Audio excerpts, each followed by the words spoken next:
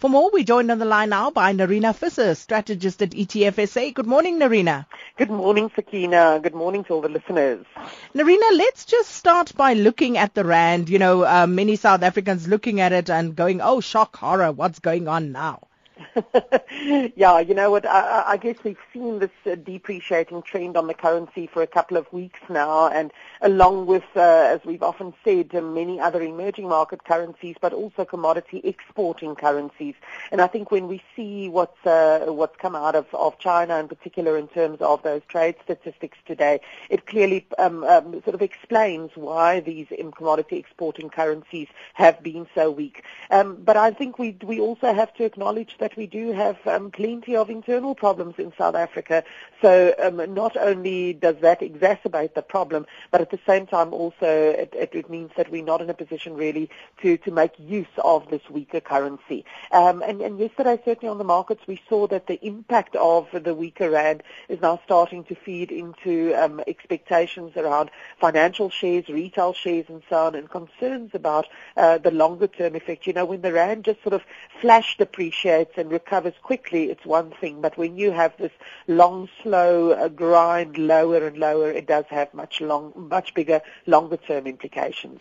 Now, Nerina, we do not often discuss company-specific news with you, but, just looking at the business day this morning, some very interesting results released yesterday, including Sasol releasing their full-year numbers to June 2015. Now, in light of the massive decline in oil prices over the last 12 months, one would have expected these numbers to be quite dismal. Talk to us about the performance of Sasol.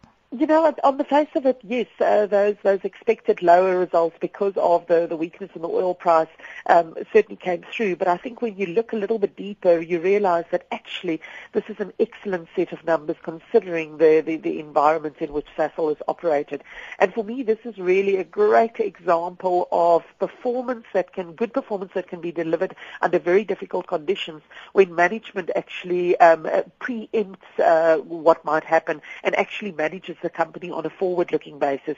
You know, as far back as 2012, Sasol already started with a process of reducing its costs. I think one of the best descriptions I heard was that the best time to fix a leaking roof is when the sun is shining, and I think that's exactly what Sasol did. Cost containment very well. They implemented a business improvement program, which also has delivered a lot of cost savings, and they also instituted a response plan, as it was called in the company, before this oil price decline even started, and that has really assisted them in being able to deliver very good results in the light of the poor sort of economic conditions under which they have to operate. And just looking at another big commodity company that was also in the news yesterday, Glencore, Nerina. Now, their financial performance during the first half of the year was such that it pushed them to suspend their dividends, and they also had to announce that they would sell some of their assets and shares in order to address these significant debt levels. Now, what do you make of the news out of Glencore at the moment? Well, you know, it's quite stark to sort of see the difference in Glencore and compare it to Sasol, for example. Even though they don't operate directly in the same commodity markets, it's still a tale of two very different styles of management. You know, Glencore really comes from a history of being just a commodities trading company, and I think under difficult conditions you realize that maybe management doesn't quite have the same sort of experience as Sasol management has in terms of an operating commodities company. So, yes, dividends suspended.